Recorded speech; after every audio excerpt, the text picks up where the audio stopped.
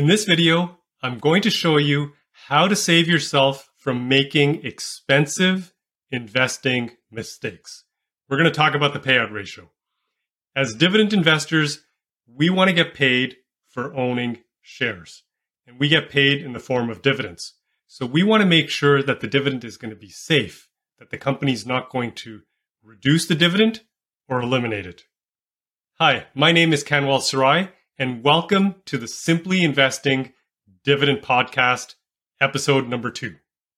Follow along as we cover the story of Jack and Jill as they navigate the world of dividend investing. In this episode, Jack is interested in possibly investing in Allstate, and Jill is looking at buying some stocks or shares in MetLife. Now, as you know, a stock or a share represents ownership in a company. MetLife has a little over 79 million shares outstanding. If Jill was to buy all of the shares, she would own the entire company. Now, if she buys just 5, 10, or 15 shares in the company, she's still considered part owner of the company. And as part owner of the company, she's entitled to the profits that the company is making. And those are given to her as dividends. Now, dividends are amazing. We're dividend investors. You are literally getting paid cash, gets deposited into your trading account for owning shares. Regardless of the stock price can go up and down after you've bought the shares, but as long as you own those shares, the company is going to continue to pay you the dividends in cash into your trading account. So in this example, if a company is paying a dividend of $1 per share and Jill decides to buy 1,000 shares, she'll receive $1,000 every year for as long as she owns those shares and as long as the company continues to pay the dividend. She can spend those dividends if she wants, spend the money, or reinvest them into other dividend stocks. So Jack and Jill want to know, is the dividend going to be safe? Is the company going to continue to pay the dividend? Are they going to reduce the dividend or eliminate it? Right? That's the big question. So before we get into that, we need to cover one more thing, EPS. What is EPS? EPS stands for earnings per share. So this is basically the profits, how much money the company is making per share. So let's take a look at MetLife, because that's what Jill is interested in investing her money in. So you can go to any website, Yahoo Finance, Google Finance, MSN Money, any stock website that's going to give you stock price information. So in this example, Jill's going to go to Yahoo Finance. She's going to type in MetLife, or MET, which is the stock symbol for this company. And you're going to see the stock price at the top right left-hand corner. There's a whole bunch of numbers on the screen. The one we're interested in, and we're going to focus on, is EPS, earnings per share. So in this case, she can see today that MetLife has $3.95 earnings per share. Now remember, the company has a little over 79 million shares outstanding. You multiply that by $3.95, and you can see that the company has earned $315 million. So now, what does earnings have to do with dividends? Right? We're still looking at answering this question. So this is going to help us. What is the payout ratio? So the payout ratio is going to help us figure out, should I buy this company or should I skip it? So the payout ratio is really simple. It's your annual dividend divided by the earnings per share. So let's take a look at 2 real life examples, right? Jill is interested in MetLife. Jack is interested in Allstate. These are both insurance companies. They're both located in the US, and they both pay dividends. Which one is going to be better over the other? So let's start with Jill's example with MetLife. We're going to go back to Yahoo Finance. We already know the earnings per share is $3.95. Now we can see also on Yahoo Finance that the forward annual dividend is $2 a share.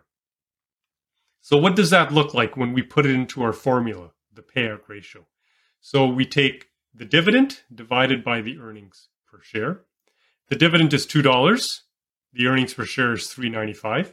So $2 divided by $3.95, we want to express this as a percentage, is 51%. So what is that telling you? What is this telling Jill?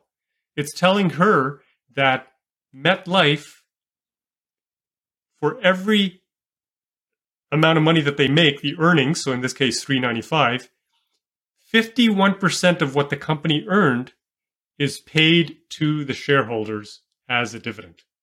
So the company made $3.95 per share, and they paid a dividend of $2 per share to the shareholders. So what did they do with the rest of the money? They reinvested it back into the company to grow the business. So this is a very healthy payout ratio. In fact, we look for companies with payout ratios of 75% or less.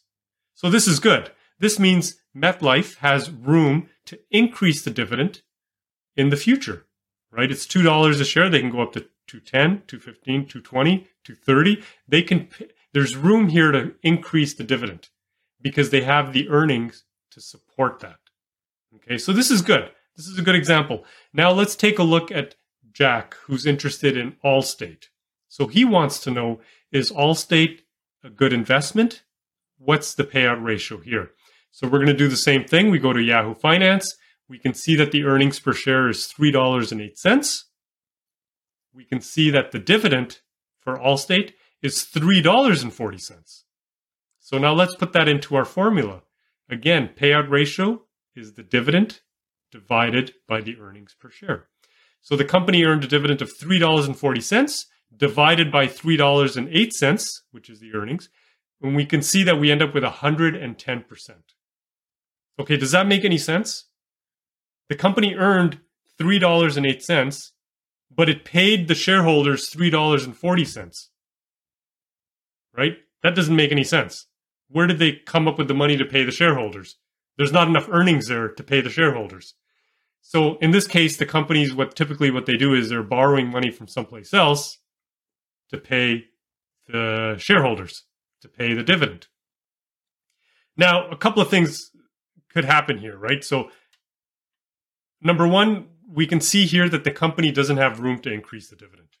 So they may or may not increase the dividend next year, but it doesn't look so good right now. Number two, they're going to have to increase their earnings if they want to keep paying the dividend, and if they want to keep increasing the dividend, they're going to have to increase their earnings. And the earnings are right now at $3.08 a share. That has to come up. Option number three, which we don't like as dividend investors, option number three is the company may have to reduce its dividend, right? Because this payout ratio of 110% is not sustainable. Absolutely not. And you'll see companies online with payout ratios of like 200%, 300%. That's a red flag, right? If you see things like this, you need to move on. And remember, for us, we're looking at companies with 75% or less.